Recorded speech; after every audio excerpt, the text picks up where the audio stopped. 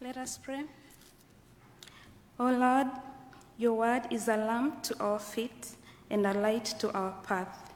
Give us grace to receive your truth in faith and love, and strength to follow on the path you have set before us. Through Jesus Christ. Amen. We read from Leviticus chapter 13, verse 1 to 3, and then verse 40 to 46. Leviticus 13, 1 to 3, then 40 to 46. The Lord spoke to Moses and Aaron, saying, "When a person has on the skin of his body a swelling, or an eruption or a spot, and it turns into leprous disease on the skin of his body, he shall be brought to Aaron the priest, or to one of his sons the priests. The priest shall examine the disease on the skin of his body, and if the hair in the diseased area has turned white, and the disease appears to be deeper than the skin of his body, it is a leprous disease. After the priest has examined him, he shall pronounce him ceremonially unclean." Verse 40, "If anyone loses the hair from his head, he is bald, but he is clean. If he loses the hair from his forehead and temples, he has baldness of the forehead, but he is clean. But if there is a bald on the head or the bald forehead, a reddish-white diseased spot, it is leprous disease breaking out on his bald head or his bald forehead. The priest shall examine him. If the diseased swelling is a reddish-white on his bald head or on his bald forehead, which resembles a leprous disease in the skin of the body, he is leprous, he is unclean. The priest shall pronounce him unclean. The disease is on his head. The person who has the leprous disease shall wear torn clothes, and let the hair of his head be disheveled, and he shall cover his upper lip and cry out, 'Unclean, unclean.' He shall remain unclean as long as he has the disease. He is unclean. He shall live alone. His dwelling shall be outside the camp." This is the word of the Lord.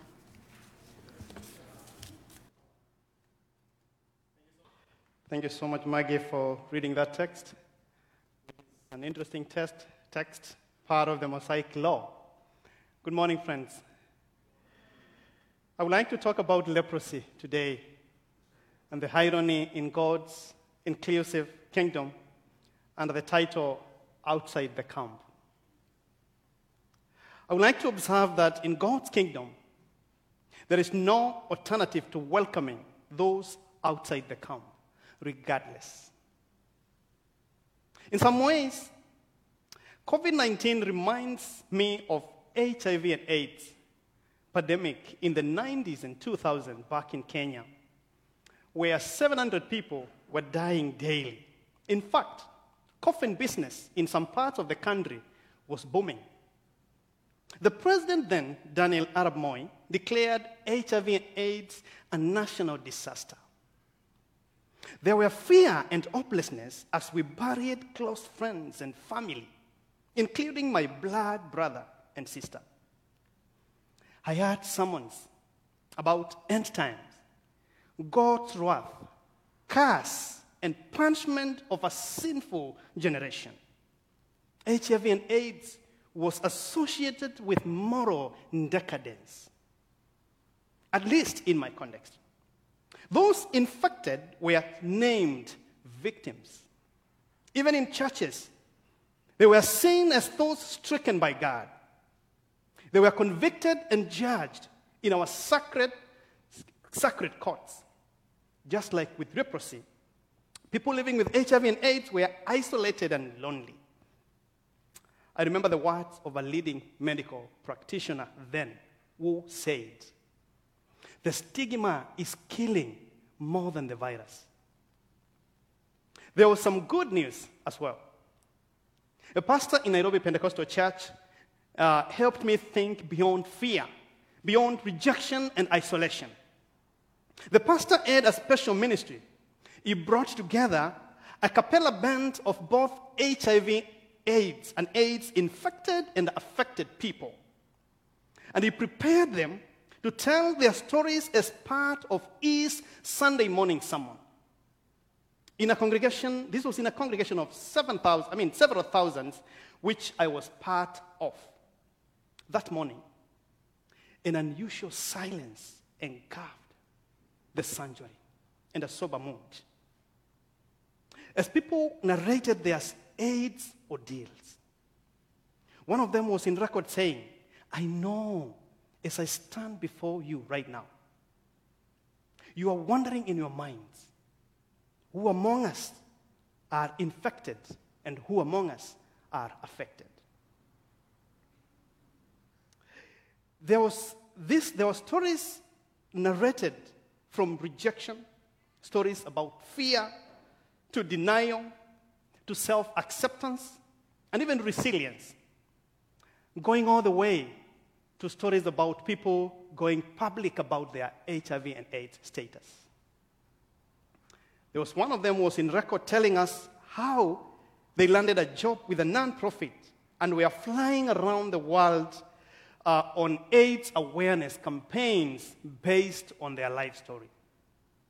This was quite transformative in a concealing and judgmental culture, one that knew no other way of dealing with HIV and AIDS apart from stigmatization and victimization. Yes, a culture that looked at people living with HIV and AIDS as those outside the camp. Oh yeah, in this culture, if you contracted HIV and AIDS, if you bore children out of wedlock, if you are married a concubine, the written and the unwritten rules of the culture considered you outside the camp. We just read part of the Mosaic Law in Leviticus, and one wonders, how do we talk about welcoming and inclusivity from such a text? In the God of Abraham, it's the God of Abraham who promised to bless all the people of the earth. The same giver of the Mosaic Law. Welcome to an interesting side of the Jewish culture. Now, if the onion and iceberg model of culture by Donald Smith on his book, Creating Understanding, is anything to go by, I would look at the Jewish culture as an onion of cultural layers comprised of artifacts, patterns of behavior, beliefs, attitudes, all consciously and unconsciously expressed. I'll term the Mosaic Law as the core or the innermost part of the Jewish culture, the onion itself. It basically defined and controlled the Jewish life in a holistic sense. Talk about public life, talk about diet, worship, flora and fauna, education, commerce, land, agriculture, not to forget about health. And now, talking about health, this is where leprosy comes in. See the regulation about leprosy in verse 45. Thank you, Maggie, for reading. A person diagnosed with leprosy was supposed to wear torn clothes. They were supposed to stay unkempt. They were supposed to cover the lower part of their mouth, of their face for that matter, and cry out, unclean, unclean, so that everybody knows that they are unclean. They were supposed to stay alone. And as if that was not enough, they were supposed to stay outside the camp, outside the community. Given the Mosaic Law came in place when the Israelites were on transit from Egypt to Canaan, part of their life in the 400 years journey involved camping in places. That is, setting up camps, or rather tents, together with the tent of the meeting, which was rather set at the middle of the camp. Now, this tent of the meeting was associated with the presence of God. So staying outside the camp, therefore, is an outright isolation from not only family, but community and society entirely.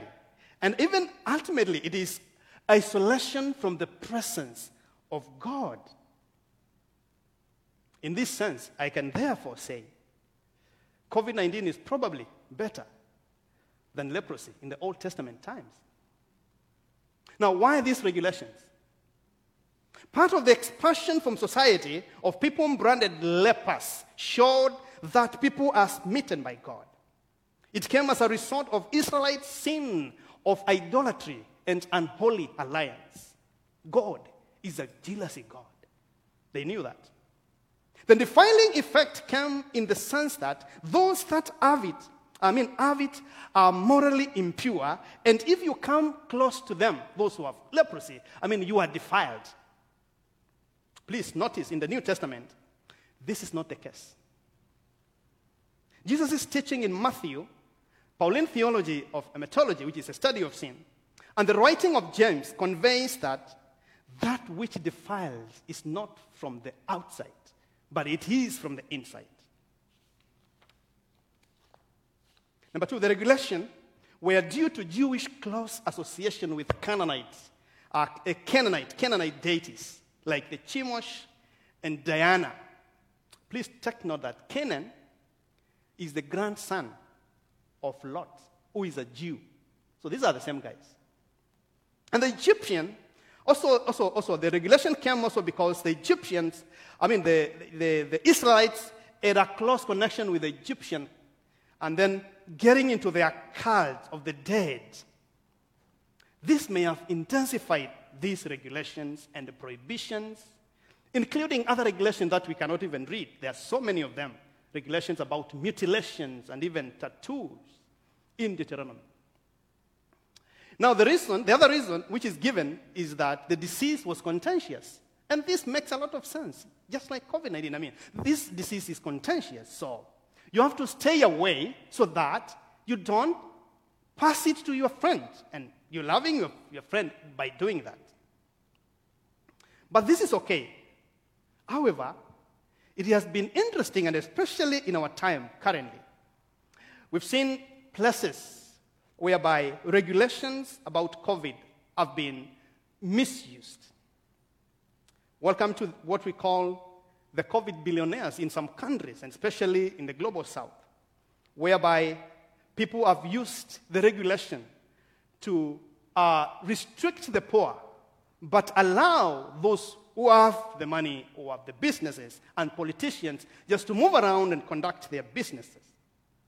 Human art is deceitful, and people have a way to get behind rules and regulations. Again, and lastly, human tends to prefer the natural and the complete. This was probably another reason that has been given by scholars, that the reason as to why we have this regulation in the Old Testament, there's a sense that humanity tends to prefer that which is whole, that which is okay. They are good with that. But that which is not whole, they tend to have a problem with that. Yeah, this reminds me, part of the history of Uganda. It has that a military leader by the name Idi Amin Dada had a secret law that required all physically impaired people begging from the streets to be ferried in trucks and taken to Lake Victoria, then dumped in Lake Victoria. Kind of a crazy law, but that is part of the history of Uganda. Leprosy has historically been associated with social stigma. Even in the recent past, in India, for example, much of stigma has come from discriminatory laws dictating those with leprosy cannot obtain driver's license, ride trains, or even vote in some jurisdictions. Separating people affected by leprosy by placing them in leper colonies still occurs in some areas of India, where we have got 700 informal leper colonies today. China also, as well, we also have such kind of informal leper colonies. And it's even in some parts of Africa and Thailand. There were colonies in the United States as well.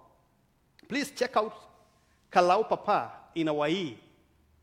In the year 2015, there were about 15 lepers in that informal leper colony. Some consider the word leper offensive, preferring the phrase person living with leprosy. In the Mosaic Law, therefore, there was a provision for a priestly examination. Now, to deal with this issue of leprosy, there was the provision that a priest examines people who seem to be affected by leprosy. This was procedural. I want to say God's welcoming kingdom is not limited by regulation. Even in Leviticus, there was a way provided for people outside the camp to come inside the camp. You look at verse 5 and 6 in the text where we've read today. People suffering from leprosy, they had to undergo examination for 7 days and another 7 days until they are proven, okay, they are given a clean bill of health, and then they are put inside the camp. In the New Testament, we see a radical welcome. Jesus, the high priest, according to Hebrews, deals differently with the 10 men living with leprosy in Luke chapter 17. Their healing is not based on regulation of faith, no requirement for being unkempt, no requirement for covering the lower part of the mouth, shouting unclean, staying alone, or even staying outside the camp. Jesus does not require that. He tells them to go and show themselves to the priest. That's what he instructed the 10 lepers. Just go and show yourself to the priest, who culturally gave a clean bill of health. He does this in context, but not based on law or culture. Notice he does not care their origin. It doesn't matter where you guys come from. This reminds me the 2 questions that I have been asked in the U.S. in the last 3 years. Where do you come from? Where are you going? When are you going back home? Jesus does not care about their diagnosis as well. He doesn't even diagnose these men. He doesn't follow the list of do's and don'ts.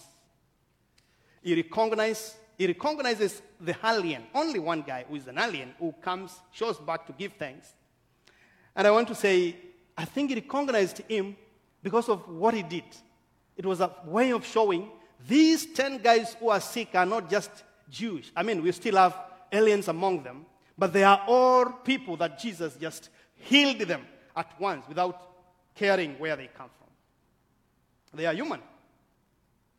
Jesus champions a kingdom agenda of inclusion and welcoming those outside, and calls us to look at him as the summum bonum, or the standard measure when it comes to welcoming.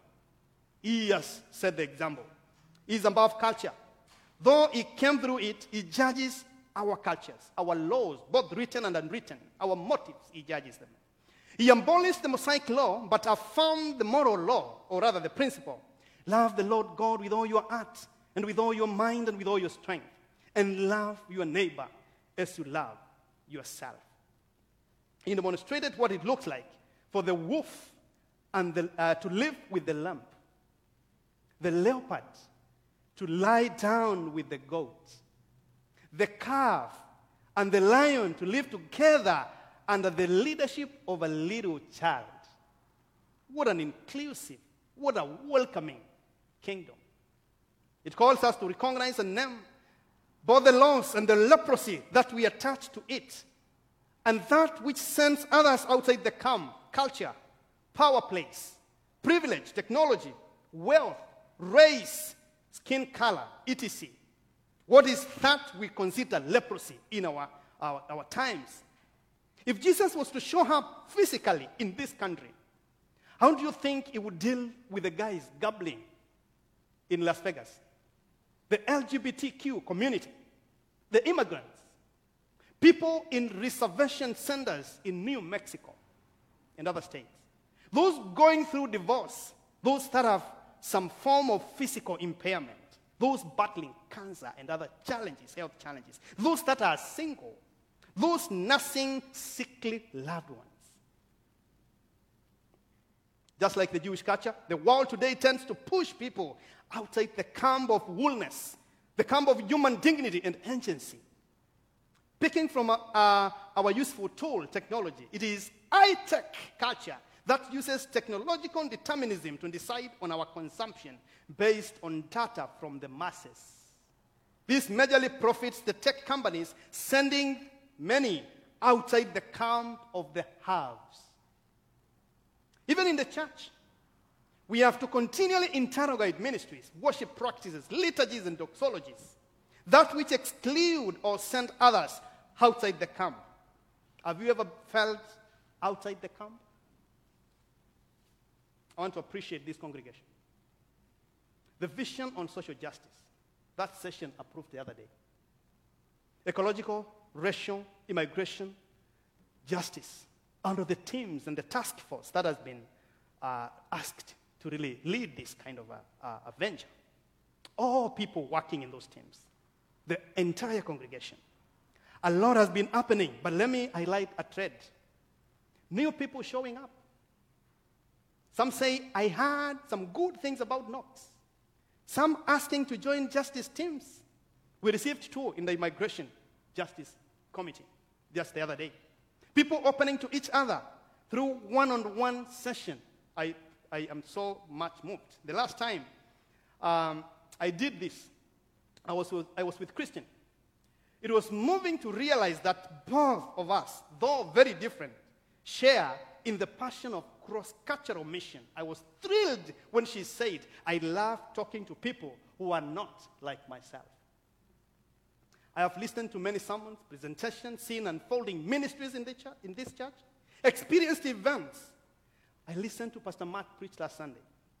I look at the ministry trends and I am like, there is a way the Spirit is moving in this place. Friends, God's kingdom has no alternative to welcoming. I sense we better stay on course and stay intentional, welcoming people to the transforming grace of Christ, even more than injustice team, far much better. It's almost 3 years when my family moved to the States. Navigating a new culture and system is never easy, not just for us, for anyone who enters in a new culture. There are moments I've felt outside the camp myself. Like I said before, I have been asked by many when I'm going back. I've been in conversations that have felt like interviews rather than mutual. However, I will never forget this one lady who reached out to my family and introduced us to a bookstore, then invited us to a church. She's now a dear friend. A man who spoke my wife's language and invited me in justice ministries. The genuine warmth in my small group. A leader who visited my family in hospital when our baby was born. The day I thought was my last Sunday in Knox. The pastor invited me to pick a preaching date. And as if that was not something, my name was listed for ordination as a ruling elder. This is what Knox has been to me. Welcoming is a cross-cultural venture. It is hard work. It calls for conversations. Some of them can be hard. It detects us uncomfortable. When we subject it under the lordship of Christ, it is more than good deeds.